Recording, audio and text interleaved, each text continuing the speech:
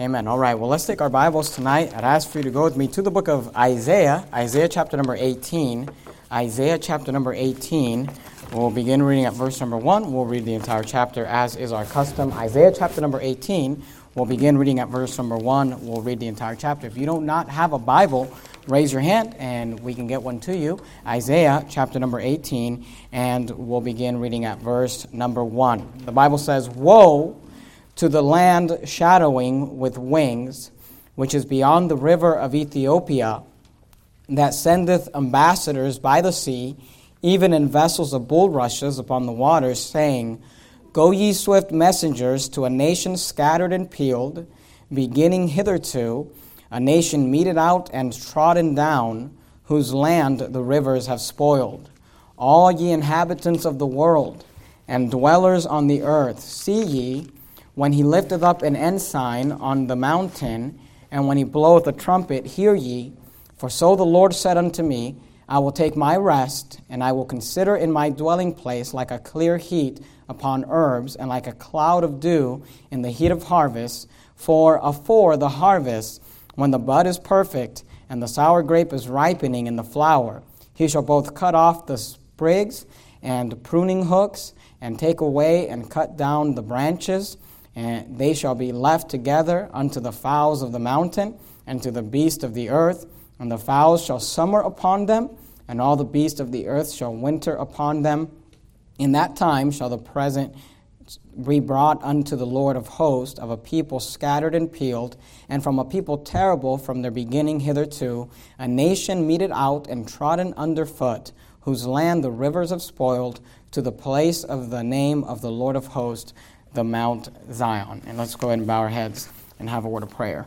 Heavenly Father, Lord, we come again to you, asking that you'd please bless this time as we open up your word and as we attempt to study it. Help us to be able to study and understand it in the proper context. Lord, I pray that you'd help us to be able to learn from it, to be blessed by it. In your precious name I pray. Amen. All right, well, we're there in Isaiah chapter 18, and I'd like to ask if anybody knows what this chapter is about, because I really don't know. And Isaiah 18 is kind of a difficult chapter, and the people that I talk to and listen to, and anyone I've known that has studied the book of Isaiah, everybody agrees that Isaiah chapter 18 is probably the most difficult passage in the book of Isaiah because it's the most obscure. And I'll be honest with you, if you listen to 12 different guys, you're going to get 12 different views. And I don't know that anybody really knows what Isaiah 18 is about. And I just want to be honest with you. I'm going to give you the best study that I can do in regards to what this passage is about, and if you disagree, I'd be interested to know what your thoughts are. But if you look at verse number 1, and here's where a lot of the problem comes in. In Isaiah 18 and verse 1, the Bible says, "Woe to the land." Now, there's a debate as to what land Isaiah is referring to in when he says "woe to the land," because he doesn't tell us the land. He says, "Woe to the land with wings, which is beyond the rivers of Ethiopia." And there's a lot of different, there's a lot of debate, and a lot of different people think the land could be something or not. Some people think it's Ethiopia. Some people believe it's Babylon. And like I said, I don't know that anybody really knows, but I'm of the belief, and as we study this, I'm going to try to show you where I came to the understanding that I came to. I'm of the belief that the city, in Isaiah 18 verse 1, this land is the land of Ethiopia. Now let me explain to you why some people don't believe it's Ethiopia. Notice at the end of the verse where it says, is beyond the rivers of Ethiopia. It says that the shadowing with wings, which is beyond the rivers of Ethiopia. And many people say that because the rivers or the shadowing goes beyond Ethiopia, that it encompasses Ethiopia and it's a bigger kingdom. I think it's very likely that it's Ethiopia, and here's a few reasons why. Ethiopia, during the time of Isaiah, was a major world power, and it actually ruled Egypt. Now, that's what the history books tell us, but the Bible also kind of teaches that concept, and let me show you why. Keep your finger there in Isaiah 18, but just turn a few pages over to Isaiah chapter number 20. When you study Ethiopia in the Bible, and specifically I'm talking about the prophetic books of Isaiah, Jeremiah, Lamentations, Ezekiel, you will find that Ethiopia and Egypt are often associated together. Let me just give you a few examples of that. Isaiah chapter 20 and verse 3, the Bible says this, and the Lord said, like as my servant Isaiah hath walked naked and barefoot 3 years for a sign and wonder, and notice this, upon Egypt and upon Ethiopia. So do you see how God links these two nations together? Upon Egypt and upon Ethiopia. Skip down to verse number 5. Notice what he says. And they shall be afraid and ashamed of Ethiopia, their expectation, and of Egypt, their glory. Do you notice how the two nations are kind of linked together, Ethiopia and Egypt? Keep your finger there in Isaiah 20, because we're going to come right back to it. But go to Isaiah 43 and look at verse 3. Isaiah 43 and verse number 3. Isaiah 43:3 says, For I am the Lord thy God, and the Holy One of Israel, thy Savior. I gave Egypt. Isaiah 43 and verse 3. Notice he says, I gave Egypt for thy ransom, and I gave Egypt for thy ransom, Ethiopia and Seba for thee. So I'm just wanting you to notice that God, when you're studying Isaiah, go to Isaiah 45. Look at verse 14. Isaiah 45 and verse 14. When you study the concept of Ethiopia or Egypt in the book of Isaiah, you'll find that there's this link between them. They're mentioned together. Isaiah 45:14 says, Thus saith the Lord, the labor of Egypt and merchandise of Ethiopia. Do you see that? And of the Sabaeans, men of stature, shall come over unto thee, and it goes on. And what I want you to understand is, history tells us that during the time of Isaiah, Ethiopia was a world power that encompassed Egypt, but the Bible seems to agree with that, because whenever God talks to Egypt, he mentions Ethiopia, or whenever he talks to Ethiopia, he mentions Egypt. And I just showed you the references in the book of Isaiah. We could look at more references in Ezekiel and Jeremiah. Go back to Isaiah chapter 20, though, and look at verse 4. I want you to notice that not only does God talk about Ethiopia and Egypt together as almost one kingdom or associated together, but the Bible also talks about Ethiopia being an adversary or being against Assyria. Isaiah chapter 20 and verse 4, the Bible says this, So shall the king of Assyria lead away the Egyptian prisoners and the Ethiopians. Do you see that? So the king of Assyria is going to lead away the Egyptian prisoners and the Ethiopians. And the Ethiopians and Egyptians in Egypt are always associated together. And here's what you got to understand. Go back to Isaiah chapter 18. In Isaiah 19, we have the prophecy of Egypt's destruction by Assyria. Now, I already showed you that every time that Ethiopia is mentioned, Egypt is mentioned with it.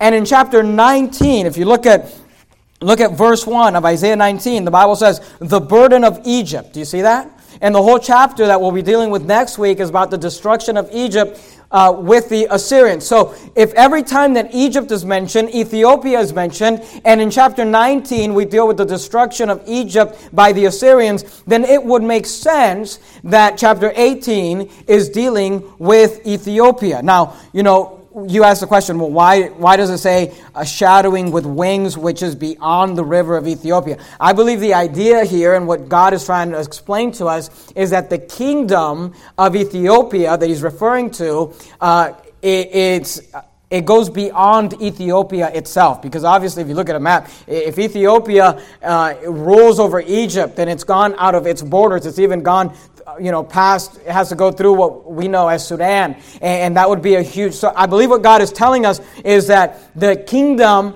of Ethiopia has a shadow that spans beyond the rivers of Ethiopia. And he's talking about this nation. Now, here's what you say, well, why are we going into this? Because here's what we're going to understand.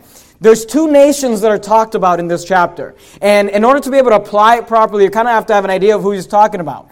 I believe that in verse 1, and I can't tell you for sure But I believe in verse 1, we're talking about the world power of Ethiopia at the time. Now, I know today Ethiopia is we think of Ethiopia, we think of people that are starving. But at one time, it was a world power, and it encompassed Egypt. And its shadow went further than the rivers of Ethiopia. Now, here's what you got to understand. If you look at verse 2, Isaiah 18 and verse 2, if in verse 1 we're talking about this nation of Ethiopia, this kingdom of Ethiopia, verse 2 says, that sendeth ambassadors by the sea. Now, an ambassador is a diplomat sent by a country as its official representative of a foreign country. So this nation in verse 1 is sending ambassadors in verse 2 by the sea, even in vessels of bulrushes upon the waters, saying, go ye swift messengers to a nation. Now notice, the nation in verse 1 is sending ambassadors to the nation in verse 2. Now, the nation in verse 2, we're not told what this nation is, but it is described for us. It says, go to a nation, notice, scattered and peeled, to a people terrible from their beginning hitherto, a nation meted out and trodden down, whose land the rivers have spoiled. So here's the question. If Ethiopia is the nation in verse number 1, what is the nation in verse number 2? Well, in verse number 2, we're given some phrases to describe it. We're told that it is a nation scattered and peeled. We're told that it is a people terrible from their beginning hitherto. We're told that a nation meted out and trodden down. We're told whose land the rivers have spoiled. Now, if you skip down to the last verse in this chapter, to verse number 7 of Isaiah 18, this nation is mentioned again, and we're given the same description, but we're given one more description that I believe helps us identify the nation in verse number 2. Notice what it says in Isaiah 18 and verse 7. It says, in that time shall the present be brought unto the Lord of hosts. Now notice how it matches the description from verse 2. People scattered and peeled. In verse 2 it said a nation scattered and peeled. And from a people terrible from their beginning hitherto, just like it said in verse 2. A nation meted out and trodden underfoot, just like it said in verse number 2. Whose land the rivers have spoiled, just like it said in verse number 2. But we're given one more description in verse 7. It says, to the place of the name of the Lord of hosts, the Mount Zion. So we know what Mount Zion is, and we know where Mount Zion is. So I believe if we take the description from verse number 7, it's a pretty good guess that the nation being spoken to in verse 2 is the nation of Israel, the place of the name of the Lord of hosts, the Mount Zion. So, here's what you need to understand, okay? And that kind of identifies that. The nation that's receiving the ambassadors from the nation in verse 1 is probably Israel, because they're a nation that has the place of the name of the Lord of hosts, and it has the Mount Zion, and that kind of identifies for us Israel. Now, let me just review with you a little bit, because it's only 7 verses. The sermon's going to be real short tonight, but you kind of need to understand the context of what's going on here. And like I said, I don't know that anybody knows. We're going to get to heaven, and God is going to tell us what this is all about. But here's what you got to understand. In chapter 17, last week, we dealt with the prophecy of Assyria coming down and destroying, if you remember, Damascus and Ephraim. Now, Ephraim, we talked about last week, was the main tribe of the northern kingdom of Israel. And when God just spoke about Israel in general, He just called them Ephraim. So in chapter 17, we're told that the Assyrians are going to come down to Israel and destroy it. In chapter 18, we deal with, I believe, Ethiopia, which would make sense because every time Ethiopia is mentioned, Egypt is mentioned. And in chapter 19, we learn about the destruction of Egypt. We'll talk about that next week. So my opinion is this, that Assyria is coming down to Israel to destroy it. And Ethiopia, who encompasses Egypt, is a world power that rivals Assyria. And they're sending messengers and they're sending ambassadors to Israel Probably, and again, I can't tell you that that's for sure. We'll have to get to heaven and ask God. But probably to try to set some sort of an alliance, because why would you send ambassadors to a nation if it wasn't for some sort of political dealings? Probably to form some sort of alliance so that Israel and Ethiopia will maybe join forces against Assyria, who's their common enemy. Now, let me explain to you why that all goes with the context. In verse 3, we see God's response to all this. And notice what God says in verse 3. He says, all ye inhabitants of the world. So God is basically saying, I want everybody to listen up. He says, and dwellers on the earth, see ye, when he lifteth up an ensign. Now that word ensign, and to be honest with you, I'm not even sure if I'm pronouncing that word right. Sometimes I mispronounce words, and every once in a while I just like to remind you. If I mispronounce a word, just remember, English is my second language, okay? So, show me some grace there. But when he lifteth up an ensign, and that word ensign means a flag or standard, especially a military or naval one indicating nationality. So here God is speaking. I believe the he there is God. And God says, when I lift up an ensign, God says, when I put up a standard, when I put up a military flag, and I'm getting ready to go to war. He says, when he lifted up an ensign on the mountains, and when he bloweth a trumpet. Now, in the Bible, a trumpet was often something that you would use to kind of rally the troops, to assemble the military. And he says, when he lifteth up an ensign on the mountains, and when he bloweth a trumpet, hear ye. Now, here's what God is saying, and here's what you're going to understand. God is saying, hey, Ethiopia, who's sending your ambassadors down to Israel, a land scattered and peeled, a land, terrible hitherto, all these things. And he tells us later that it's Israel. He says, you're sending your ambassadors. And he said, you're making all these plans because Assyria, your common enemy, is coming down to destroy you. And you want to set the alliances and you want to get all these treaty signs so that you can help each other and defend each other. God says, time out and just let me explain something to you. God says, when I get ready to go to war, when I get ready to put up an ensign, when I get ready to blow a trumpet, when I get ready to fight. Notice what he says, verse 4. He says, for so the Lord said unto me, I will take my rest, I will consider in my dwelling place like a clear heat upon earth, and like a cloud of dew in the heat of harvest. Verse 5, he says, that word afore means before. He says, for before the harvest, when the bud is perfect, and the sour grape is ripening in the flower,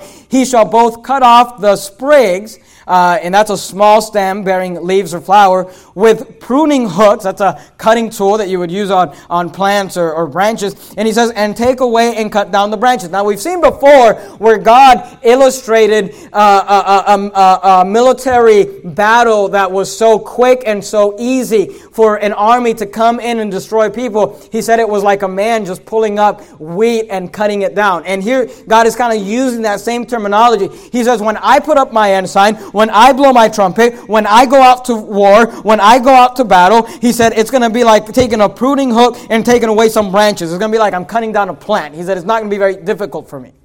Now notice verse 6. They shall be left together. He says, when I'm done doing what I'm going to do, he says they shall be left together unto the fowls of the mountains and to the beast of the earth. And the fowls shall summer upon them, and the beast of the earth shall winter upon them. And he's saying, when I'm done with the battle that I'm going to put on these people, whoever they are, he says, by the time I'm done, all that's going to be left is carcasses and flesh left over for the fowls of the air and for the beast of the field. They're going to go spend their summers there and their winters there, and they're going to just eat that flesh. He said, by the time I'm done with this whole thing, it's going to be so easy. He said, by the time I'm done with the war and the battle that I will put upon this nation, he said, all that's going to be left is flesh for the birds to eat. Now, it's interesting, because keep your finger there in Isaiah 18. Go with me to Revelation chapter 19. This may be a reference to another battle that God will fight, and that is the battle of the Armageddon. And I just want to show you just some similarities. Revelation chapter 19. Revelation chapter 19, look at verse number 17. Revelation 19 and verse 17 should be fairly easy to find. Last book in the New Testament. Revelation 19 and verse 17. The Bible says, "And I saw an angel standing in the sun, and he cried with a loud voice, saying," notice what he says. And by the way, this is the Battle of Armageddon. You can read the context on your own if you'd like. But notice what he says. This angel standing in the sun, and he cried with a loud voice, saying, "Unto all the fowls," you see that? "All the fowls that fly in the midst of heaven." Notice what he says to the birds. He says, "Come and gather yourselves together unto the supper of the great God, that ye may eat the flesh of kings, and the flesh of captains, and the flesh of mighty men, and the flesh of horses, and of them that sit on them, and the flesh of all men, both free and bond, both small and great. And I saw the beast." Now, the beast there is the Antichrist. "And the kings of the earth and their armies gathered together." Now, for those of you that like to listen to dispensationalists and read their books and their preaching, the dispensationalists like to teach that at the Battle of Armageddon, the beast and the world powers are going to gather together to fight Israel. But the question is that what the Bible teaches? And notice what the Bible says, verse 19. "And I saw the beast," which is the Antichrist, "and the kings of the earth, and their armies gathered together to make war against Israel." Is that what it says? It says to make war against him that sat on the horse, and that's Jesus Christ. They're not fighting Israel. It's not a war against Israel. It's a war against the person that they've all have always been warring against, which is Jesus Christ. The Battle of Armageddon is not against the nation of Israel. It's against him that sat on the horse. He says they gathered together to make war against him that sat on the horse and against his army. Verse 20, "And the beast was taken, and with him the false prophet that wrought miracles before him, with which he deceived them that had received the mark of the beast, and them that worshipped his image. These both were cast alive into the lake of fire with brimstone," verse 21, "and the remnant were slain with the sword of him that sat upon the horse, which sword proceeded out of his mouth." Pretty easy win. Now notice what he says at the end, verse 21. "And all the fowls were filled with their flesh." Do you see that? So Isaiah 18, when he says, "Hey, when I'm done with this battle, all that's going to be left is flesh for the birds to eat," maybe a reference to the Battle of Armageddon, because you got to understand when you study the book of Isaiah, oftentimes prophecies have a dual application. They deal with the present time, but they also deal with future events. And sometimes these things are a picture of something to come. Now notice, if you go back to Isaiah 18, look at verse number 7. Another reason why I believe that this may be speaking about end times prophecy, it may not. But in verse 7 he says, "In that time," and a lot of times when you read "in that time" in the book of Isaiah, we're talking about the time to come and, the days that are still to come. He says, "In that time shall the present be brought unto the Lord of hosts, of a people scattered and peeled, and from a people terrible from their beginning hitherto, a nation meted out and trodden underfoot, whose land the rivers have spoiled, to the place of the name of the Lord of hosts, the Mount Zion." So you say, "Well, Pastor Jimenez, what is this chapter about?" I don't know, but here's what I do know. In chapter 17, the Assyrians are coming down to destroy Israel.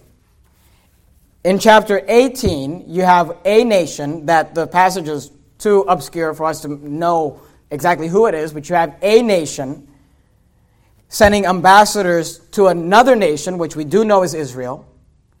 In chapter 19, you have Assyria destroying Egypt. Chapter 18 is probably Ethiopia, because Ethiopia and Egypt are always together.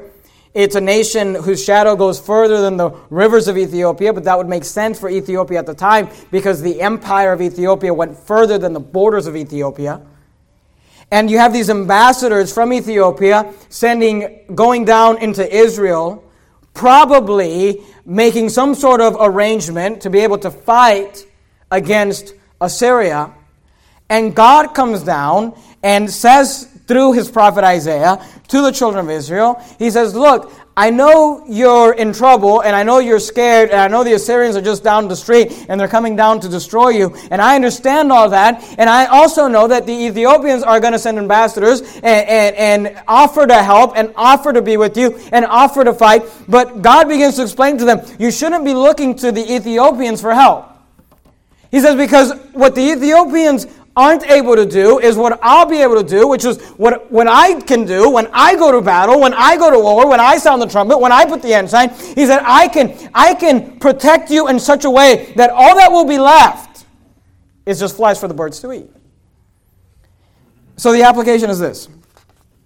In our lives, for you and I today, in our lives, let us run to God first and not man. Because here you have a nation in trouble, and they have a choice. They can turn to God or they can turn to Ethiopia. They can turn to the God that created them, the God that can protect them, the God that can help them, or they can look to man. And oftentimes, when we get into trouble, God is not the first one we go to. Let me just give you a practical example of this. Every time I read through the story of the kings in the Bible, this always amazes me. Keep your finger there in Isaiah. Go to 2 Chronicles chapter 16. 2 Chronicles chapter 16. God is basically telling the children of Israel, He's saying, don't look to Ethiopia for your help. Don't look to Ethiopia for your strength. I can help you. I can protect you. Look to me first. Look to God first. He's telling them, hey, He's telling Israel, don't look to Ethiopia. He said, turn your eyes to me. And in our lives is the same way.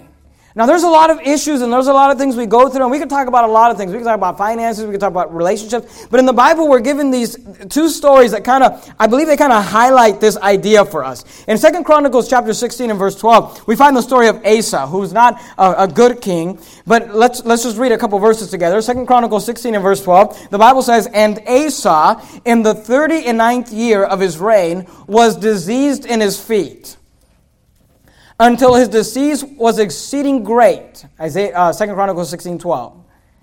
Yet in his disease, notice what the Bible says, he sought not to the Lord, but to the physicians.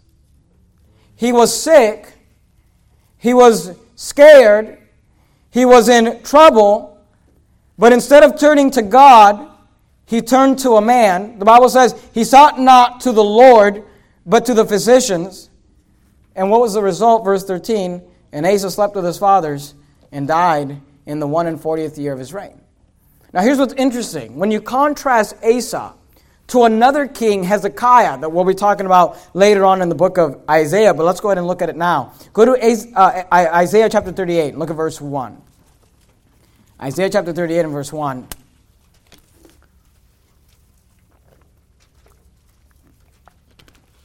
It'll be a real short sermon tonight.